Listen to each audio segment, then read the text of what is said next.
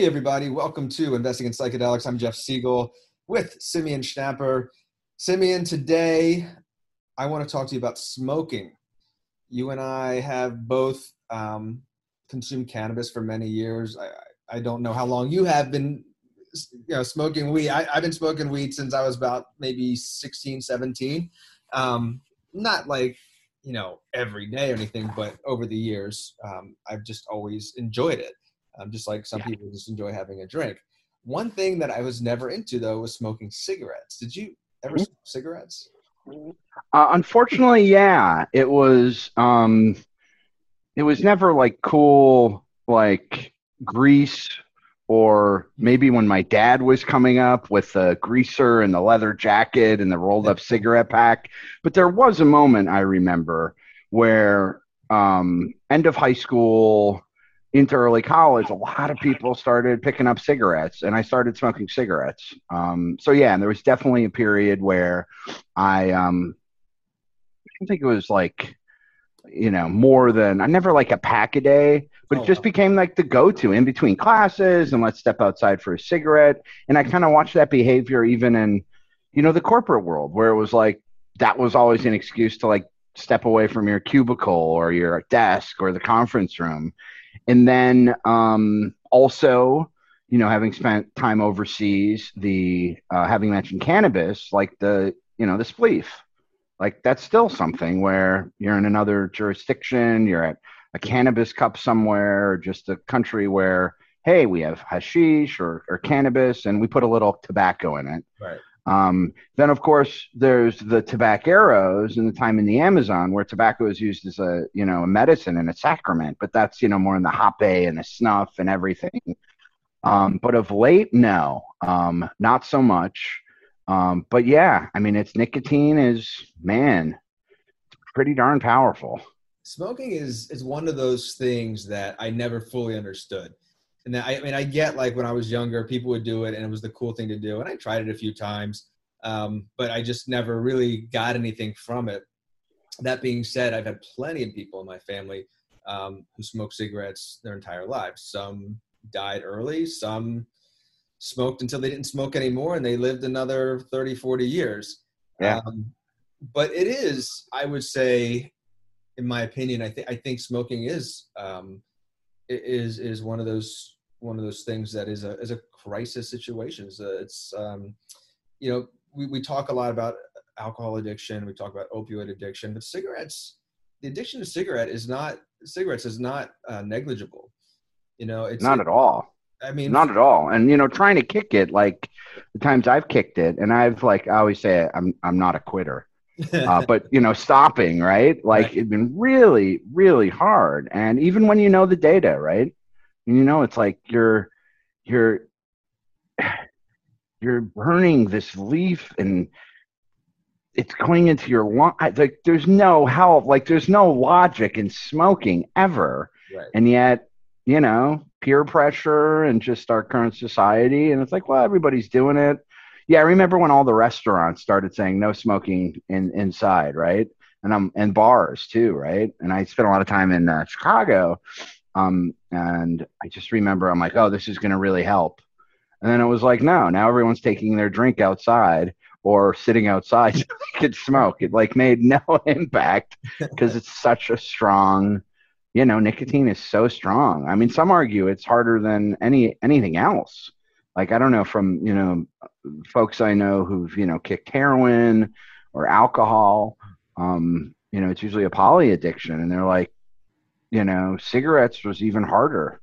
And of course there's kind of, not sitcom, but movie or whatever, if there's an AA scene, it's like there's always that opening medium close up of, shitty styrofoam coffee and, an ashtray, right? So it's like, well, that's okay. So, yeah, but for those who've kicked it and then kind of regained their health because it's so damaging, and that there's, some potential medicines that have been used kind of in perpetuity around it, hitting those same receptors that kind of need that inhalation in the form of, a cigarette, but it's nicotine, is the main chemical.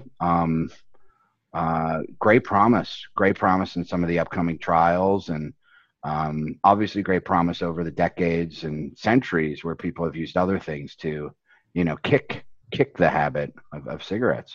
Well, that was one thing I wanted to bring up today was I'm sure you remember 2018 when the Johns Hopkins study was released. Where they were using psilocybin therapy to treat smokers. It was a smoking cessation study.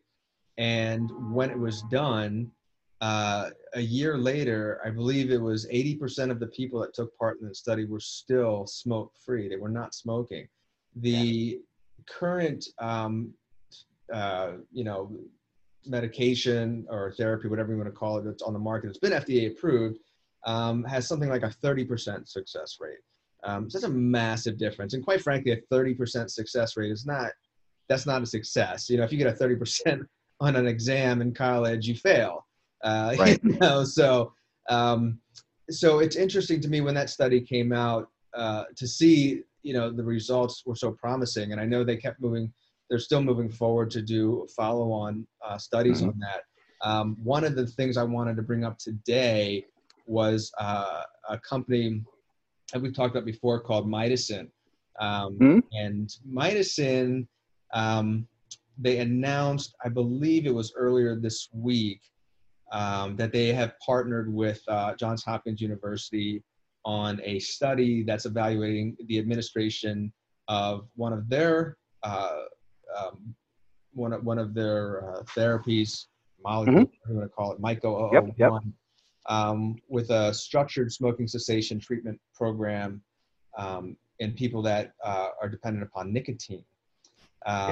Now that's controlled studies, placebo-controlled study with Johns Hopkins Psychedelic Research Group.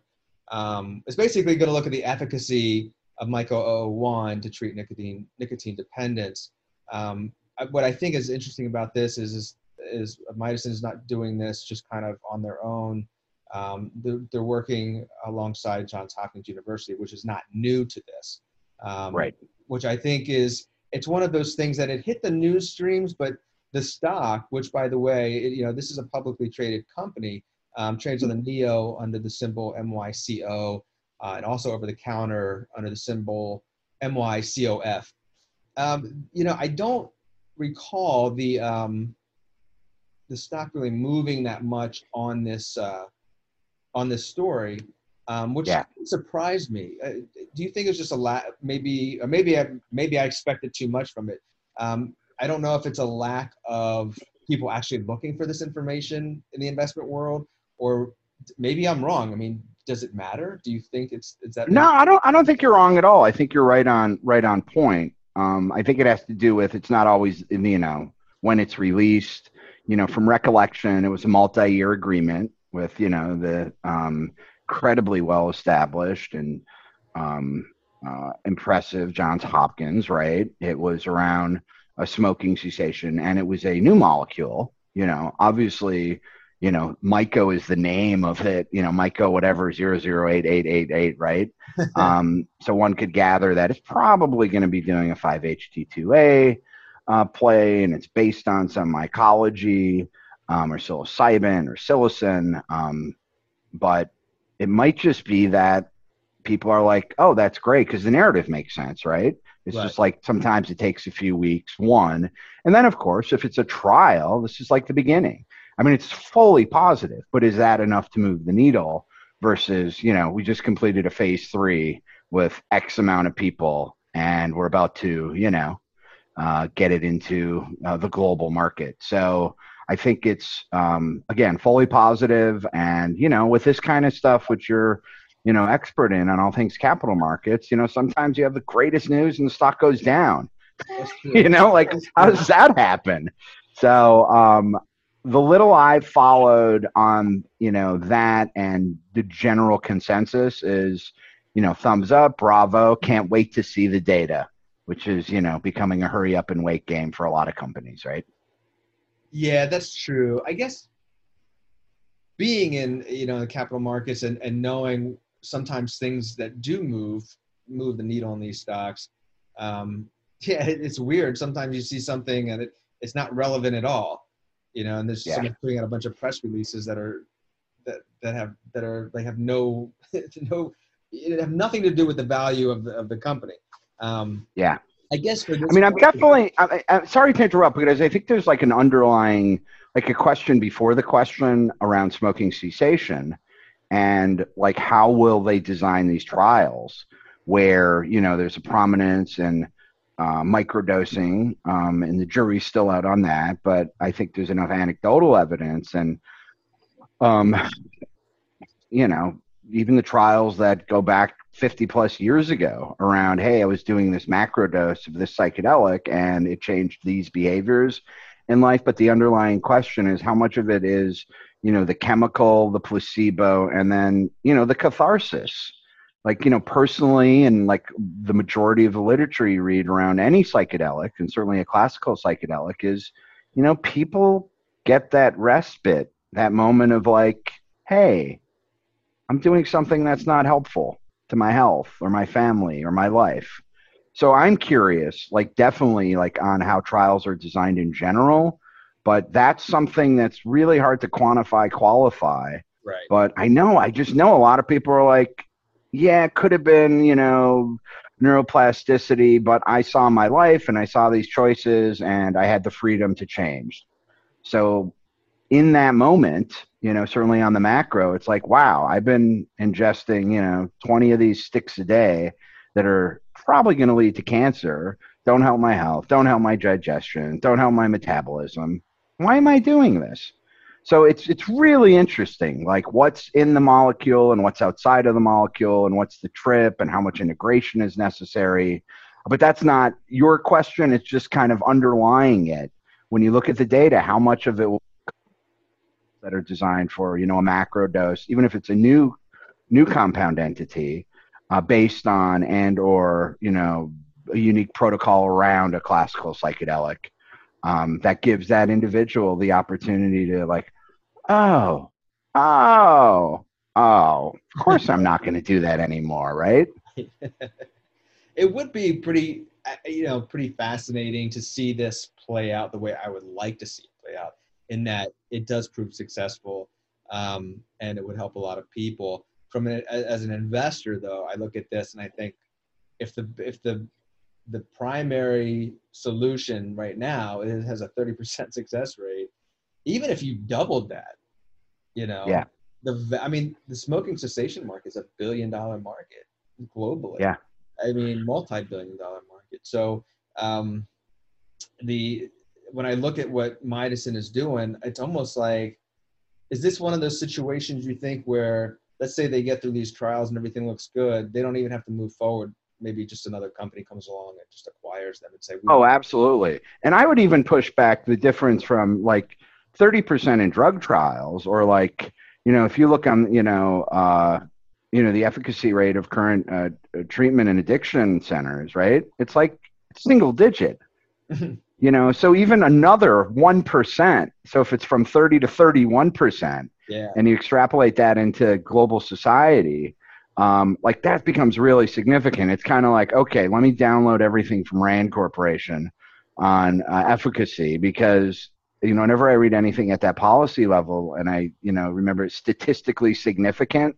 When I first started reading studies like this, it was like, statistically significant. Wait, it's like 0.0001%, but that's significant because of how broad it is. So, 30% is so much better than any of the current paradigms for opioid addiction, for example, which is, naltrexone, methadone, Suboxone, et cetera.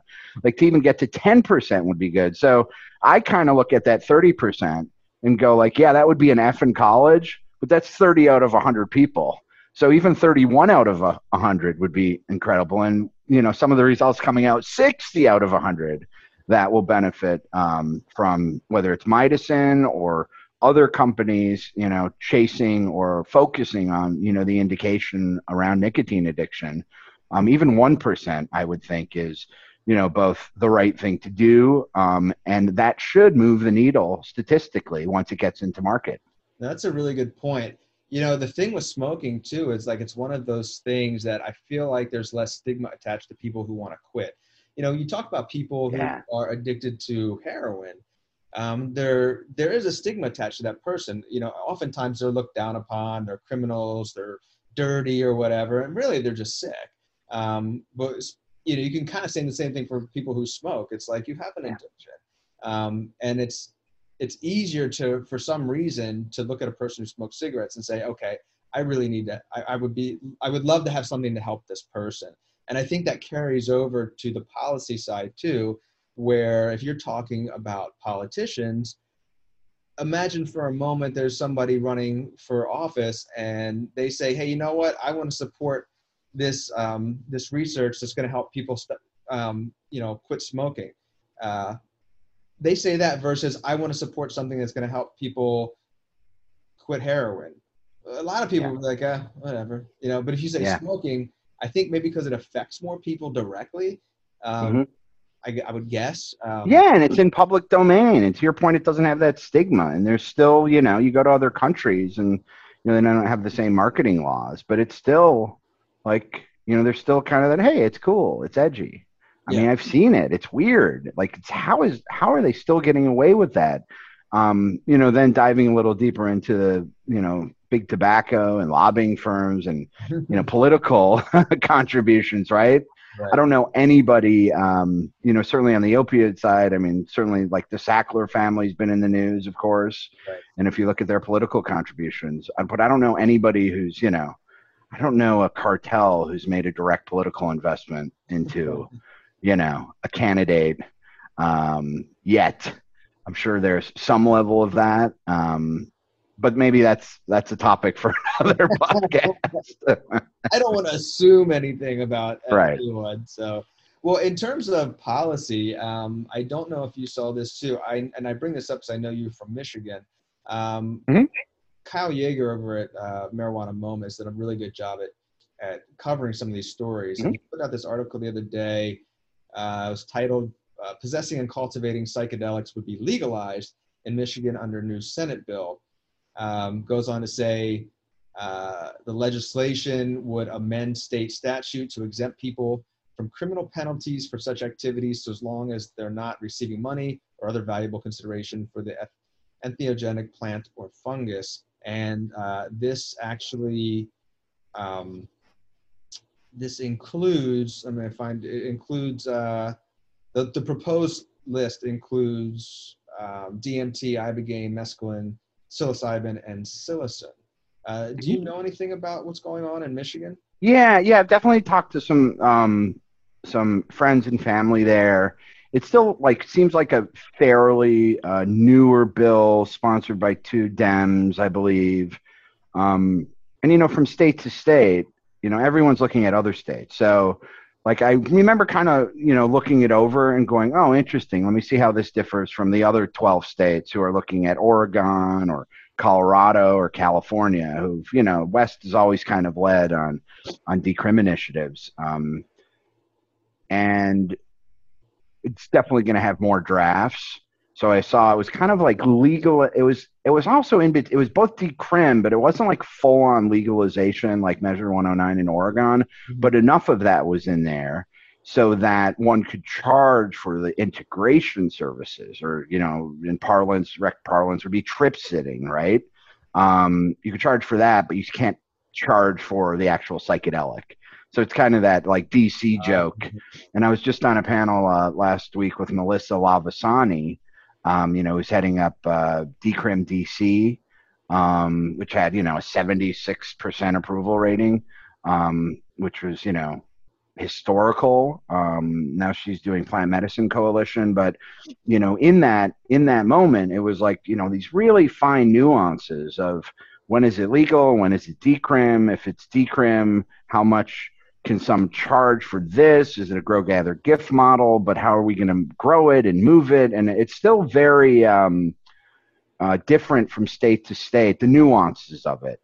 So I think Michigan, from what I reviewed and the folks I spoke to, are looking at others and what's working and what's not. But pretty much across the board, people are, at least on the decrim, on the criminal justice side, saying this is wrong. Now the hard work comes in of like, how is this going to be regulated? If it is, who's going to do it? Or is it a pseudo regulation where, again, I remember from Michigan, though, they were pondering allowing for the, it was like language like reasonable fee, right? For spiritual counseling or integration work, right? So it's like, okay, great. You know, we've seen where that's broken down before. Great. My fee is 50 grand for the trip sit. And here's, 10 pounds of Jedi mind fuck for free. So, there'll be a lot of maneuvering from state to state to state. Those who don't know, what is Jedi mind fuck? Oh, I'm sorry. That would be I would say a psilocybe du jour, the mushroom that's very popular right now in the gray underground kind of mycology community, if you will. And there's hundreds upon hundreds. So, since you had made reference to marijuana and marijuana moment, like in cannabis, there's different strains and, types. Same thing exists in the world of mycology under, the psychedelic mushrooms, if you will. So that's just the name of one that was, I don't know if it was an actual Jedi who named it, because I think they're fictitious, or an ode to Jedis, who, again, I believe are fictitious. I've never met a Jedi yet, but, the day is young. So. So do you think that there's a political appetite in Michigan for this? Do you think it's doable or anything along these lines? Because I'll be honest, when Michigan legalized cannabis, I was a bit surprised. I knew there was a really strong market for cannabis there, but I didn't know if it had the political support, and it turned out that it did. Do you think that it still exists in terms of psychedelics? Absolutely. And I remember, when I was operating a dispensary under Proposition 215, California, before it went wrecked there, Michigan was the second largest state under medical. Medical, and I think everybody knows that there's great efficacy in the medical marijuana for a host of indications, but a lot of the laws said, hey, it has to be medical, even though some of those users were really just recreational, but they still got a script from a doctor, a recommendation. The verbatim is different from state to state, but looking at how medical marijuana first rolled out in Michigan, it was, to me, a no-brainer, because it was like, oh, look at all, like, this is second only to California at the time, which had the lead. I mean, this is going back a while, and then of course, it's hard to say I'm from Michigan, or even use Michigan, because it's the Upper Peninsula of Michigan, and for those who have ever been there, it's like, it's not just, it shouldn't just be its own state, it should be its own country. So it's still under Michigan, but it's close to, like, I remember in Chicago, we'd always drive up through Wisconsin, and it was like, oh, where do you live? Michigan. Oh, I do too. And they'd be like, I'd be like, Iron Mountain, Crystal Falls, and, Geobec County. And they'd be like, is that near Detroit? I'm like, no, Chicago is closer to Detroit than, the UP. Yeah. Hey. Anyway, but no, I've kind of watched, the Upper Peninsula, and I mean, all of Michigan, obviously, adopt and be really measured on some of the legislation that started with cannabis. So see no reason why that the more progressive states will really move the needle, and are watching, Measure 109 closely, watching all the initiatives, whether it's, full-on legalization with psychedelic assisted psychotherapy, or it's a decrim with an element where, again, like in Michigan, reasonable fee for related services in conjunction with, like, that kind of language. Right. But yeah, we'll see. It should be exciting and interesting how it plays out. Well, it's just great, from the standpoint of, just wanting to see people have access to this medicine without the fear of violence, or and of course, we've talked about this before too, and the fact that the policy is a driver, and it's good for the overall market, even though we're really talking about most of these companies working with the FDA, going through clinical trials. It's not that it's necessary to have the policy support, but it helps a lot. Absolutely. And, like, we don't know how this is going to play out. The current narrative in the fund And, my personal current hypothesis is, the rec and the decrim side will still be a drop in the ocean as the data comes out and, displaces, the $100 billion bucket of SSRIs, which have had no innovation.